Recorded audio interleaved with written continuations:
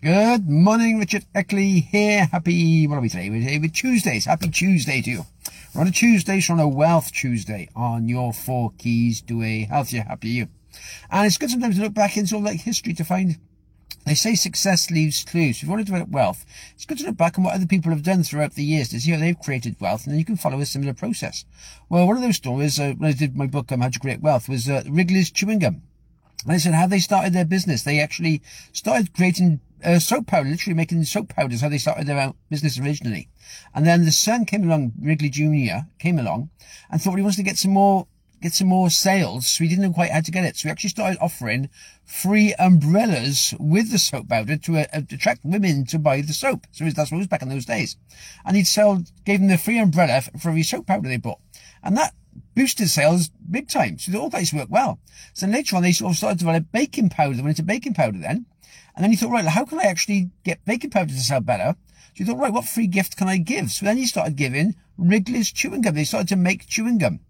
And that really took off. And eventually, the actual chewing gum was more popular than the baking powder. So they thought, right, we're going to go into chewing gum full time. So they went into it as a business. And they developed the best tasting chewing gum, longer lasting, and better quality.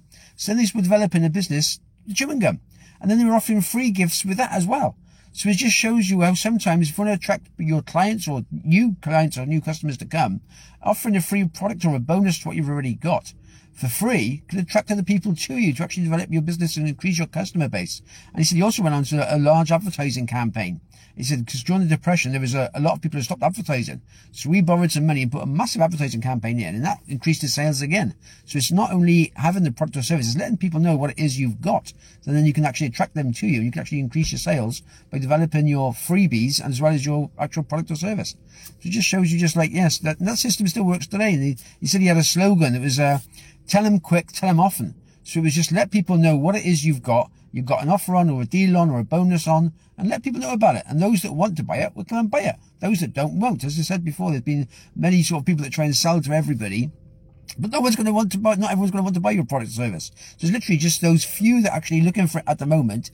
They're the ones you can sell to. Another one else you can just like offer a freebie to and perhaps attract them in the future. But it's just realizing that, okay, and it's just finding your core clients, your core ideal persons that are interested in what you've got to offer.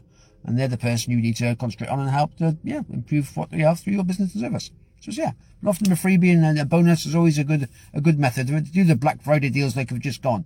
And it just shows everyone's got special deals here, special deals there. So it's realizing, okay, you can do those any time of the year. It doesn't have to be just a Black Friday. It can be any time you want to increase your sales. You just offer a product or a bonus or a freebie and attract your clients into you and then new future customers as well. So it's all good. There we go. Have yourselves a good one. All the best for now.